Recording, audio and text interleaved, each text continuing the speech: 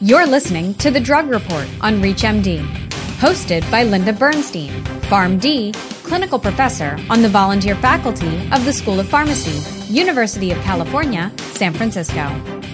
Welcome to The Drug Report and an update on news pertaining to dexmedetomidine hydrochloride, a sedative used in anesthesia. Dexmedetomidine is a highly selective alpha-2 adrenergic receptor agonist that is associated with sedative and analgesic-sparing effects, reduced delirium and agitation, perioperative sympatholysis, cardiovascular stabilizing effects, and preservation of respiratory function. The product is indicated for sedation of initially intubated and mechanically ventilated patients during treatment in an intensive care setting, and sedation of non-intubated patients prior to and/or during surgical and other procedures. Dexmedetomidine hydrochloride is the hydrochloride salt form of dexmedetomidine and imidazole derivate, an active diisomer of medetomidine with analgesic, anxiolytic, and sedative activities.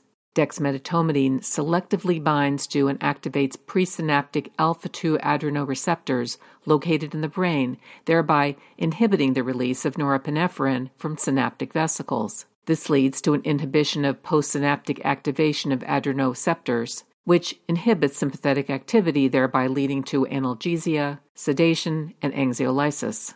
The most common side effects of dexmedetomidine hydrochloride injection are hypotension, bradycardia, and dry mouth. This drug is listed in the FDA drug shortage database. Dexmedetomidine has been the feature of a few news reports in recent months pertaining to approval of additional generic forms of the drug and a drug recall. An abbreviated new drug application approval for Aurobindo Pharma's dexmedetomidine hydrochloride in 0.9% sodium chloride injection was announced by the U.S. Food and Drug Administration on December 7th. The product is a therapeutic equivalent generic version of Hospira's Precedex in 0.9% sodium chloride injection.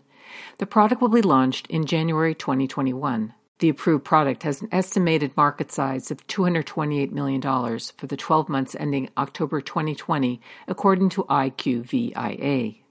This approval follows that of Dr. Reddy's Laboratories Limited and its subsidiaries, who announced on September 25th the launch of their generic version of Precedex. Now we move on to a November 19th voluntary recall by Fresenius Kabi USA of a single lot of dexmedetomidine hydrochloride in 0.9% sodium chloride injection, 200 micrograms per 50 ml, 4 micrograms per ml, 50 ml fill in a 50 ml vial.